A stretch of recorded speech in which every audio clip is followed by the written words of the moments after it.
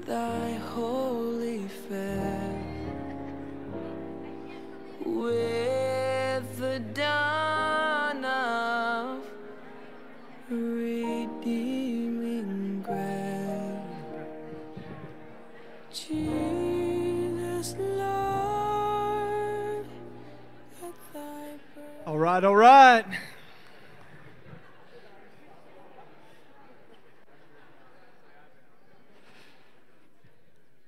Well, good morning, everybody. Let me just get this over with as we start. As many of you might be able to see, yes, I'm wearing a University of Washington sweatshirt. Yeah, thank you. Yeah. And in case you didn't know, so my wife and I, so that's our diplomas have University of Washington on it, and sometimes it's nice, right? And so we were able to go and watch the championship game the other night, and so Washington did win the Pac-2 championship, and so we're really excited about that.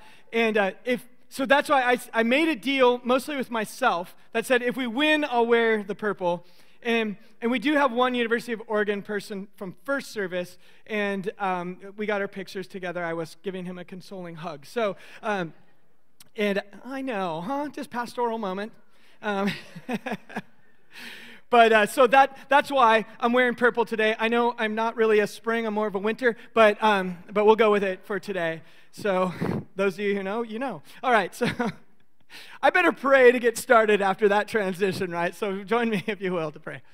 God, we thank you so much for this morning, and I thank you for this season, a season where we consider the magnitude of this story that you came. And God, this season we called Advent, which means the arrival. We prepare our hearts to think about the meaning of your arrival, but we also at the same time prepare our hearts for your next arrival.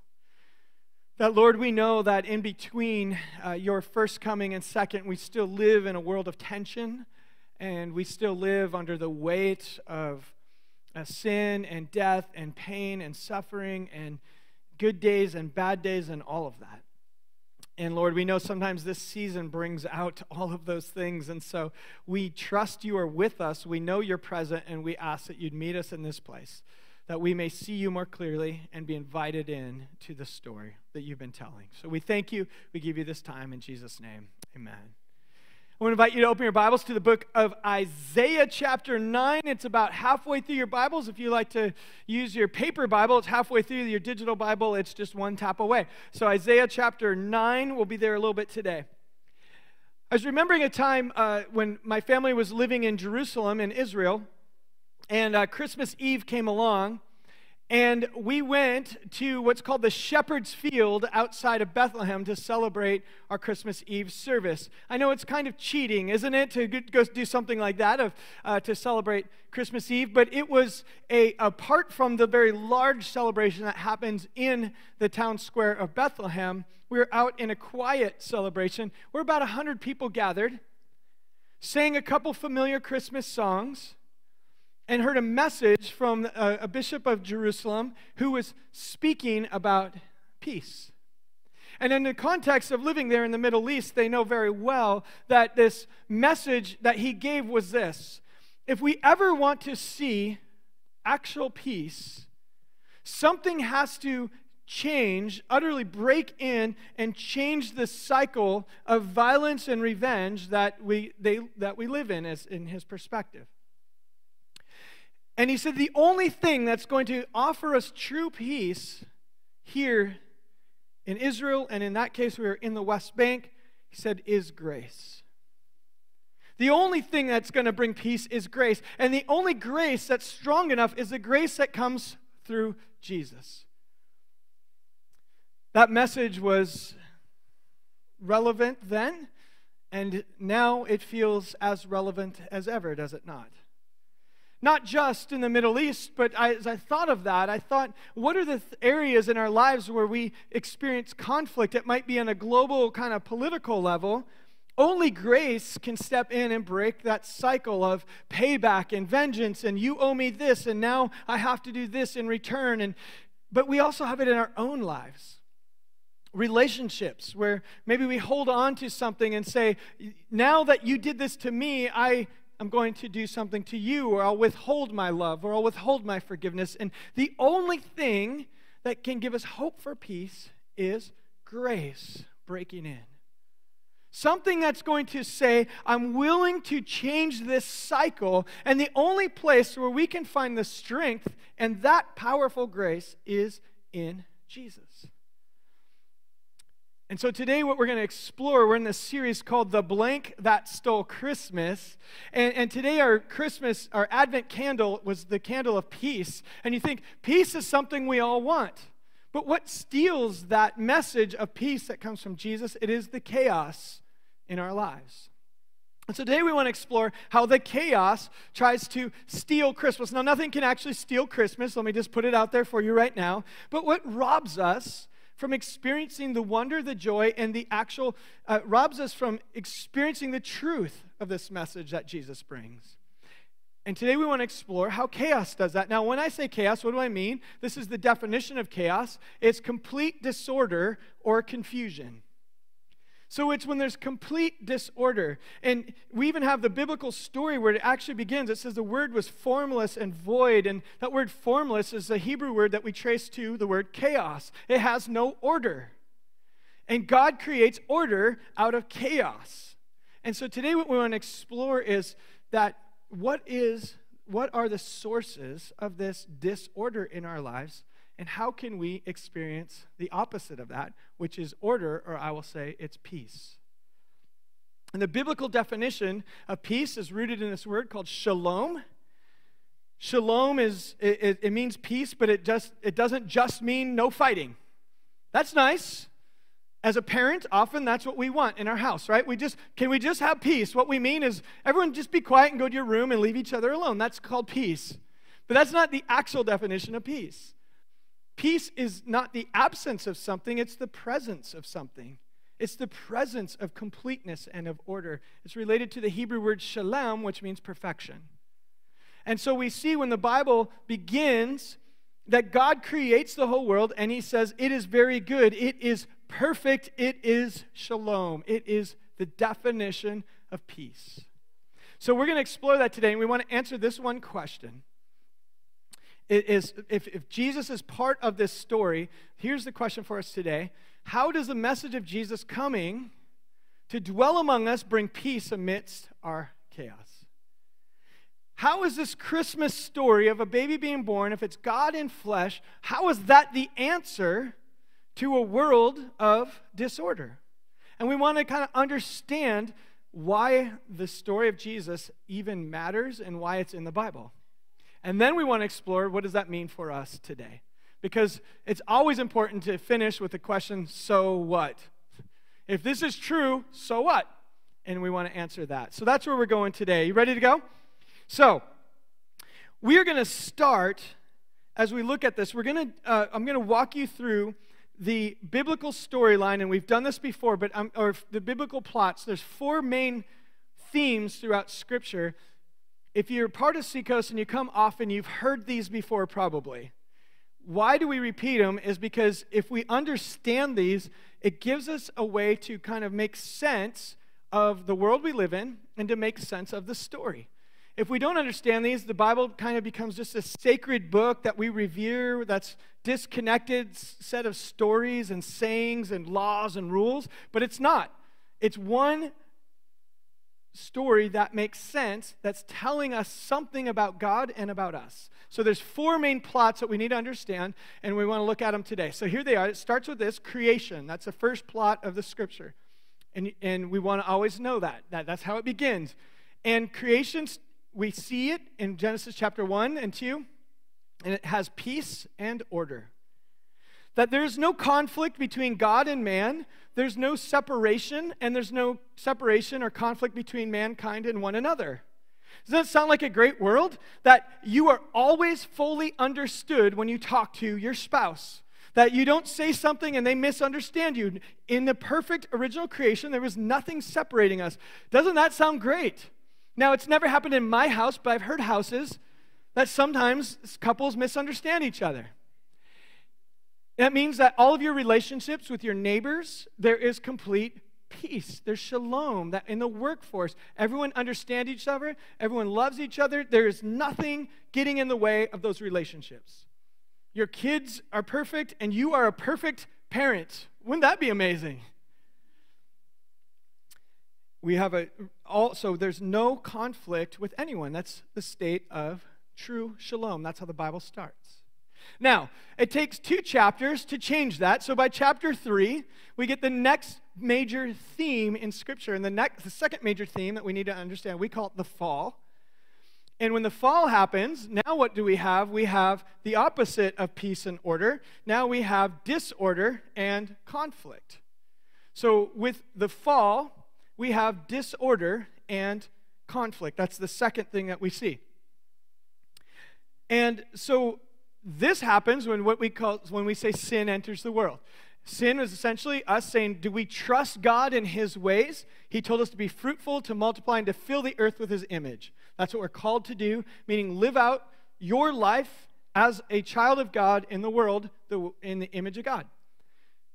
But we wanted to trust our ways and live our own ways. Now, ever since then, we call it the fall, and the very first thing we found was disorder and conflict. I've always made the joke, but we went from having perfect harmony with one another, and the very first thing we saw was shame and guilt. We felt shame. That's the first emotion after sin came in. We were looking at it, Adam and Eve were looking at each other, and they were wondering, do I measure up? What do you think of me? And they hid from one another. One minute, they were unashamed. The next minute, they were thinking, oh, I'm kind of getting fat, and you notice. And they're embarrassed by it. That's the very first emotion. And so they had shame, which led to guilt, which led to deception because they hid from God. God enters in. He finds them that they had sinned. And the very next story we started with shame, guilt, deception. The next story, we have jealousy, envy, and murder. Literally, we go from one chapter to the next. It's perfection, and now it's murder. That is the definition of going from order to disorder. Would you agree? And that is the biblical storyline, that apart from God, now we live in this world under the fall. The era we're in is partly in the fall. But there's good news, and you need to know the good news. By verse 15 of chapter 3, so the Bible, we're in the third phase by verse 3:15, as God begins this story of the third main theme we want to know is redemption. The third main theme is redemption. And by verse 15, God gives our very first messianic prediction, a prediction of a Messiah, God's anointed one who's going to come to the world, to the earth. And he says, through the seed of the woman, in other words, through your offspring, someone is going to be born who will defeat evil. It says the serpent, which is definition or symbolic for Satan and evil in the world. By verse 15, evil will be defeated through someone who comes to live on earth. That's the very first prediction of the Messiah. So as soon as we had the fall, we had the next theme of redemption. God is about redeeming the world that is fallen. And meaning he's going to bring peace or shalom in a time of disorder. So here's the thing. This is where we live now. We are not at the final phase, which we'll look at later, which is called new creation. We're at the beginning of it. We're a glimpse of it. But that is when we go back to ultimate peace and order. But right now, Jesus offers us peace in a time of disorder. In a world where there's conflict and chaos, that there's somehow Jesus is the answer to bring shalom. So here's what we need to ask. What does that look like? How did redemption come? And so that's what I want to do, is take a moment to show how God has a story of redemption, this third movement, and then what does that mean for us? Because I want to tell you up front, the story of redemption isn't just about saving you from your sins. It's good news that God comes to save us from our sins. Would you agree? Amen, right? So God saves us from our sins. Jesus came to do that. That is true, but that's not all he came to do. If he just wanted you to be people who were saved, as soon as you received Jesus, he would say, great, you did it, now come up to heaven. Your job's done. That's all. That's the only reason I came, was to save you from your sins. You're saved. Your job's done. Come be with me. But there's more. He didn't. He doesn't. Because redemption and saving us, he's saving us for something. Not only is he saving us from our sins, but he's saving us for something. That is how the story of redemption works in Scripture. So a couple things to understand. Those of you who like to take notes, we're going to go through it quickly. Genesis chapter 12. God calls a person named Abraham, who becomes the nation of Israel. And he says, through you, the whole world will be blessed. This was God's story of redemption, saying, I am going to choose a people for myself, and you will be living under my rule and reign as at the time the nation of Israel. So I want you to live under the rule and reign of God. So he gives them a law. The law was not intended to control people. The law was not some sort of, as atheist philosophers will say, was religion is the opiate of the masses, or it's meant to just be a means of control. It wasn't that. The law was intended to show people what it looked like in the kingdom of God. So as we understand God's ways, say, I'm calling you to be a people to bring my kingdom principles to the world, and this is what it looks like. So they asked Israel to do it, and do you know how well Israel did at that? They did not do well. Yes, that's kind of an easy question, right? Yeah, so they did very poorly. And we see through Scripture constantly, they're called to repentance. They say, yes, God, we will follow you. And then the next week shows up, and then they fail again. And God says, okay, I got to do something about this so you can see the depth of your depravity. And then they would say, no, we repent. And then they come back, and then they do it over and over again. And how many of you does that sound familiar in your own life? Where you say, God, no, I follow you, I worship you, you're my God. And then you wander away, and then you say, no, I'm sorry, Lord, I want to come back. It's the story of us as people, is it not? But so as a nation called to represent God's ways, they were to be people of true justice. They're to be people who were gracious, people who are willing to give up of their power and their rights to help the others. They were to take care of the orphan and the widow and all of these things. They were to not live by the standards of the world, which is power always wins. They were to live through grace and humility with the world around them. And they failed time and again. So then enters in this biblical storyline. This is still under redemption. Is the prophets start speaking out. So we have a big chunk of what we call the Old Testament are the prophets, and their message to Israel was, hey, if you don't change your ways, judgment is coming, but don't worry, there's hope because there's a better solution on its way. So you have to always know that. God never just says, you're doomed, so sorry. That's not how the Bible works. It's, hey, you're on the wrong path, but there's hope. And we always want to know that God gives us hope in those times of the hardest, most difficult times in our lives, and the times of our greatest failures, that God is a God of hope. The prophets keep saying, you're going to face judgment, but there's hope. There's a solution.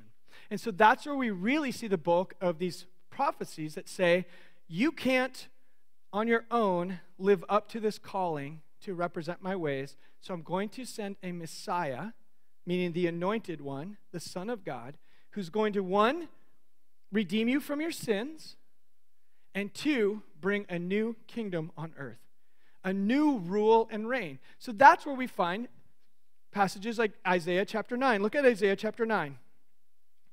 At the time of Isaiah chapter 9, Isaiah's writing, this is at the 700s BC, and Israel became a nation. They actually divided between north and south, and so they divided. They were fighting against each other, and the prophet Isaiah said, if you don't turn from your ways, judgment's coming, you're going to be exiled. We found the north is exiled first, 100 and some years later, the south is, but this is what Isaiah's message. In the midst of that, he says, you're going to face judgment, you're going to be taken from your land, which did happen. But in the midst of that, Isaiah chapter 9, verse 2, he starts and says this. This is a prophecy about the future that says, the people who walk in darkness will see a great light. Those who live in a dark land, the light will shine on them. So not only are they hearing this message of follow the Lord, and if you don't, you're going to face judgment, you're going to be exiled, but in the midst of your exile, a great light is going to shine on you in your darkness. Let's skip down to verse 5 and 6. This is part of our reading for today. As he goes on, he says, "For a child will be born to us, a son will be given, and the government will rest on his shoulders. His name will be called Wonderful Counselor, Mighty God, Eternal Father, Prince of Peace. There will be no end to the increase of his government of peace, or on the throne of David," meaning one of the Israel kings, "on the throne of David and over his kingdom, he'll establish peace and uphold it with justice and righteousness from then on and forevermore. The zeal of the Lord of hosts will accomplish this." Now, this message was given to Israel in the midst of their exile.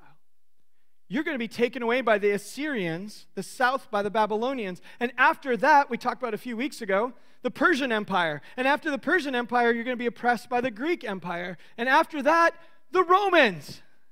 And at the time of Jesus, he's born, the Romans are over, basically, they would call it the whole earth, except for Scotland, apparently. And they went over the whole earth, and they had a period of 200 years called the Roman peace. You AP history students, you know this, right? Over there.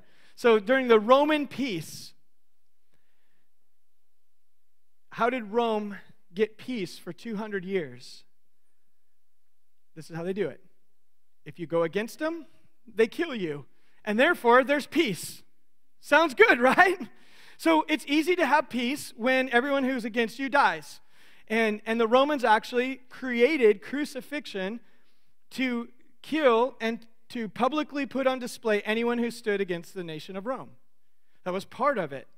It was a rebel against Rome. We're going to kill you this way. And in Israel, we know that at one point, they had crucified, even at one point up in Galilee, 2,000 people on one day.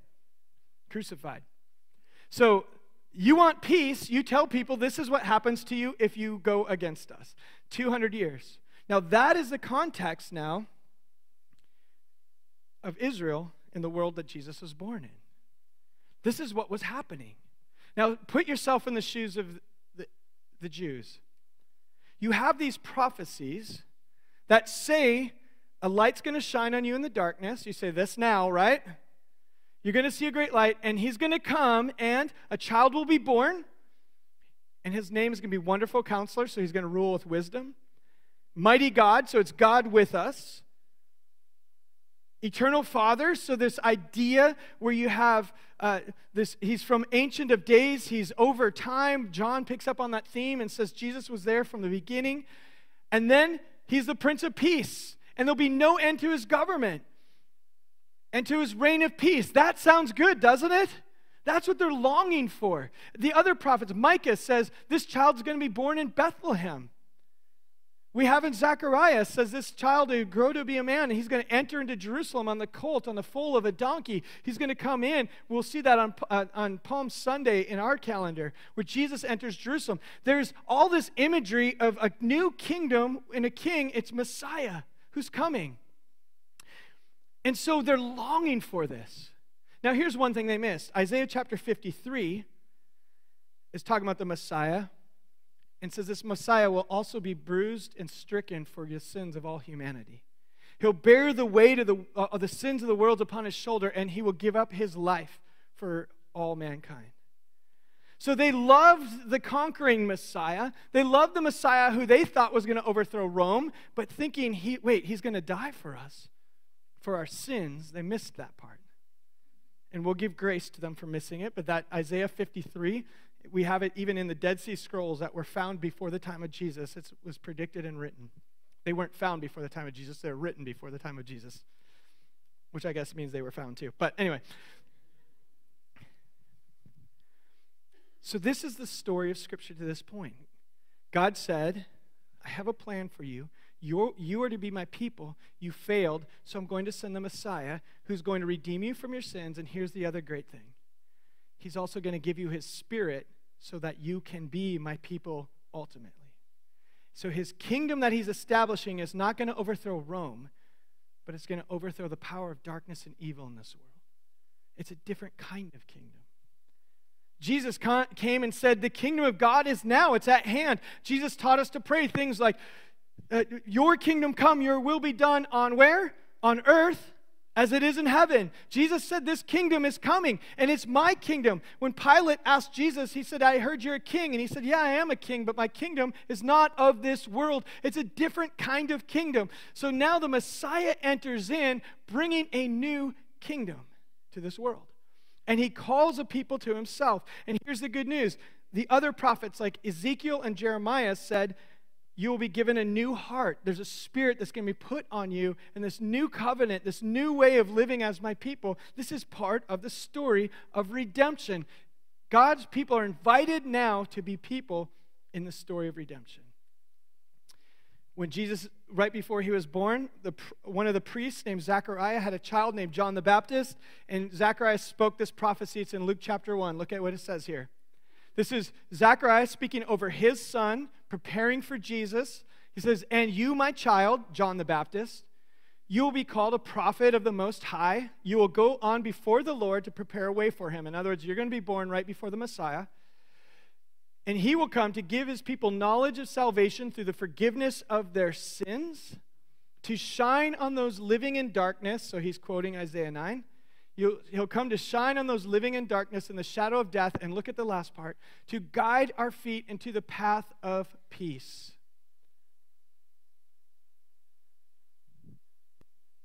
That didn't sound like a way to overthrow Rome. The path of peace. Oh, should we do it the way the Romans do it? That's great. I'm down. But Jesus comes to enter in with something different. So now here's the thing. If we believe Jesus is the fulfillment of all of these prophecies, if he is the Messiah who came, something should change about how we live today. Something must be different about how we express ourselves in our lives if he really is that Messiah. And this is where that fourth theme of Scripture comes in, called new creation, where there's peace and order. Now, there's a new creation that we read about at the end of Revelation. That means this is heaven. We're back to the original order, and everything is put back the way it should be, but we're in the in-between, where now we are actually first fruits. We're glimpses of a new creation. Paul writes in 2 Corinthians chapter 5, verse 17, says, you are new creations. The old is gone, the new has come. So now we're called to live as new creations. He writes this in Ephesians chapter 5, verse 9. He says, you once were in darkness, verse 8. You were once in darkness, now you're in the light of the Lord. So live as children of the light. For the fruit of the light consists of all goodness, righteousness, and truth. So find out what pleases the Lord. In other words, what Paul is writing to us is, in Christ now, the new creation is in you and in me. And we are giving the world a glimpse of the kingdom of God, of peace and of order. Here's the question. How do you in your life, as a follower of Jesus, bring peace and order into the world? Or do you look at the wake of your life and you see disorder and conflict and destruction in your wake?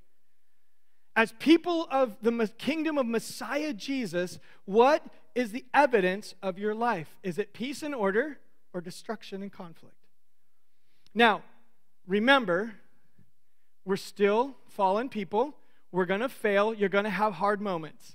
You're going to have times when you bring disorder, not peace. It's just the way it is. But we have the grace of Jesus in those moments. But remember, you have the power of the Holy Spirit in you to live in a different kind of kingdom. I remember this summer I was on sabbatical and I had a chance to drive through much of the east coast of the United States and the south.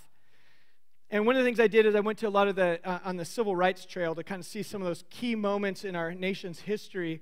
And every time, being someone who never kind of grew up in that context, it was so challenging and difficult for me to think, how could we ever be? But one of the hardest things about the history of discrimination was that there were many Christians who were right in the thick of it. And one of the most haunting signs that is kind of a famous one, you see someone holding it, and it says, "How can you love God and hate your brothers and sisters in Christ?" And I think there's just something in us, if we really are walking and living in the kingdom of the Messiah Jesus, there's the one thing that has the power to break in and change culture. And praise God, many of the Christians were the ones who stepped in and brought the peace and shalom of Jesus into those moments in our nation's history and the globe. But it's so discouraging to think that we have those moments where we miss out on being the true kingdom of Jesus. Just this recently in our county, there was a proposal in our county supervisors essentially to bring some regulation, and it seemed like a little bit of an oversight to a lot of the crisis pregnancy centers in our county. And I don't know all the ins and outs of how that was going to be played out, but a lot of it looked like it was trying to shut down a lot of these crisis pregnancy centers that are largely intended to help women who are wrestling with the idea of unwanted pregnancy and do it from a biblical, godly perspective. And the proposal was to put enough regulation over them that basically shut them down. And so I wrote a letter to our county supervisor, and my first version of that letter was the non-Christian version. It was the version that says, "Hey, I'm superior and I have really good knowledge and you obviously don't, and here's what's wrong with you, and so I urge you now to change your mind because I'm better than you." I didn't say it that way, but that's the gist of it.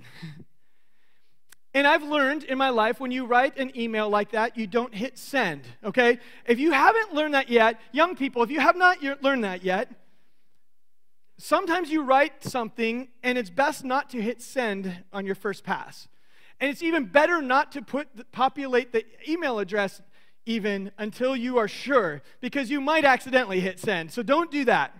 Just write it, say it, and then send it to your wife who's smarter than you and nicer than you, and she'll say, "Oh, is that what you meant to say?" So that's kind of how you do it.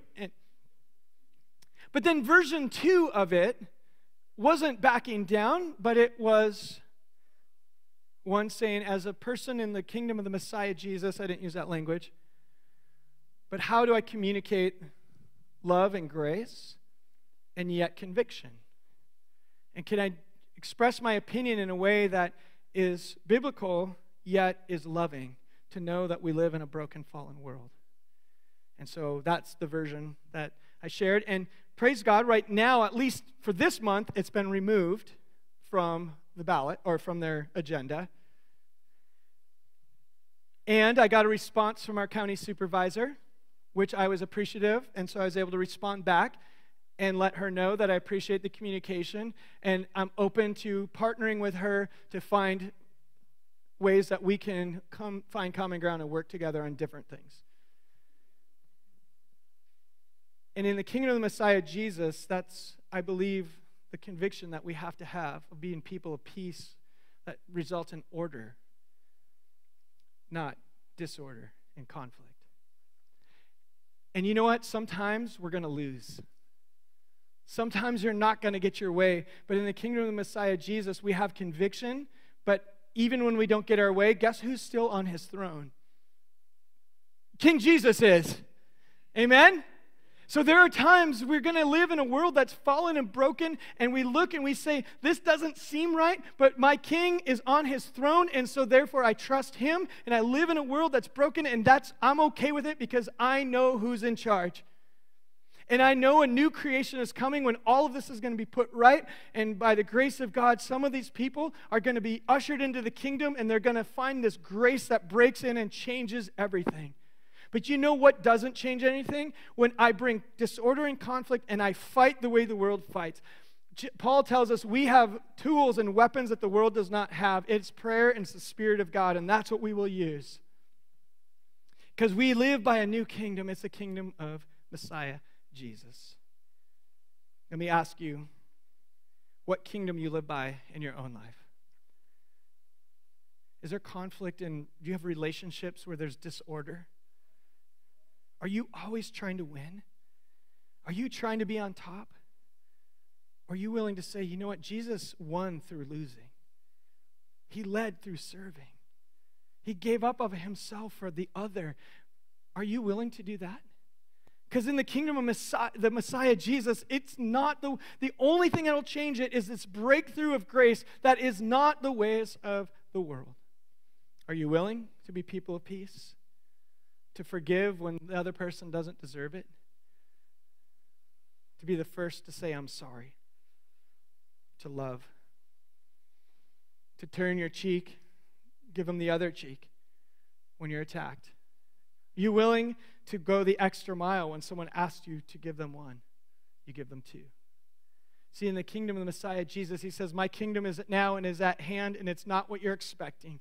I'm not going to overthrow Rome the way you think I am, but I'm bringing a new kingdom. Can we be those people? See, the message of Jesus, this message of his coming at Christmas, is a new kingdom is at hand, and it does change everything. Yes, you're saved from your sins through Jesus. Praise God. But you're also saved for a new kingdom, the new creation. Just this morning, I got an email from someone we know who is named Daniel Munayer. And he's the son of a friend of ours named Salim Munayer, who is Dr. Salim Munayer, who is the president of Bethlehem Bible College. He's a Palestinian Christian. His son Daniel works for him now. They have a ministry called Musalaha, which in Arabic means reconciliation. And they take Israeli Jews and Palestinian Christians, and they go out into the desert and do a summer camp together to create reconciliation, to teach them to learn to exist with each other. Since October 7th, that has become much, much more challenging for them. But their work goes on. Not only does he continue that work, but a Palestinian Christian has the added pressure of being persecuted by Palestinian Muslims. And so they are kind of a hated group, but they work on reconciliation even among Palestinians. And just this morning, I got an email from Daniel, who's Salim's son, who used to babysit our kids. And he's saying there's a lot of pressure now for them to just give up the fight of reconciliation. And he said at the very least, if they're not giving it up, they're being pressured to have apathy, to say, who cares? It's the Middle East. It's never going to change. And so he's feeling that pressure as a Palestinian Christian. And this is what he said.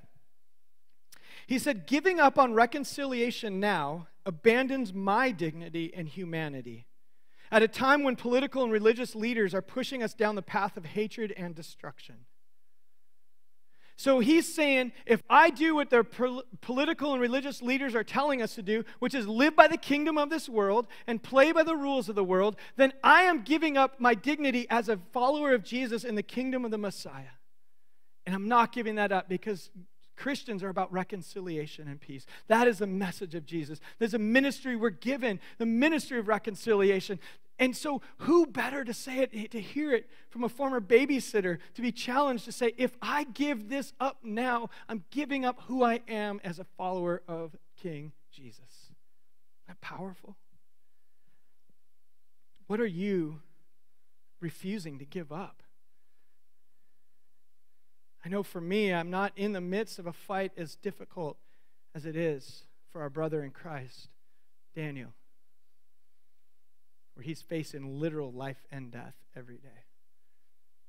And he's willing to give it up for the kingdom of Messiah, Jesus, to let go and to be about reconciliation and peace. A picture of order and completeness that we one day will all experience before the throne of God in heaven. And that will be a glorious day, amen? Every tribe and nation and tongue will be there united, and no one is going to have conflict with each other based on where you're from or what you look like. We're going to be praising our King Jesus in all those different languages, with all those different colors, and all the different misunderstandings are gone under the throne of Jesus. Does that sound glorious? And the church is a foretaste of that. So may we never show the world's ways among us. May we be a glimpse of the kingdom of heaven under Messiah Jesus. When you enter this space with the church of Seacoast, may they see what it looks like in a new kind of kingdom. Are you with me on that? The worship team is going to make their way up, and as they do, I'm going to read one final verse for you. In Romans chapter 15, verse 13. I want you to hear this verse, to kind of dwell on it a minute. It says, "May the God of all hope fill you with all joy and peace as you trust in him." Not yourself, not the government, not your strength, your power, your money, your position, as you trust in Jesus. "So that you may overflow with hope by the power of the Holy Spirit." Friends, when Jesus came, he came to bring a new kingdom and to give us a new power. It's the Spirit in us. The kingdom of God is at hand. It's now. It's among us. We're going to end our time maybe a little differently. We're going to, our worship team is going to lead us in a song, a familiar Christmas song. And we want you to just dwell on it, reflect on it. If you want to sing along, join in however you want. But think of the great, momentous thing it was that Jesus broke into a world of utter chaos, more chaotic than what we can understand. And when the message of Jesus was being proclaimed, consider how profound that was. And the one thing that can change the world was grace. And so consider that message of grace being proclaimed for the first time. And listen to the words, reflect on them, and just think of the spectacle it was of God coming to be with us.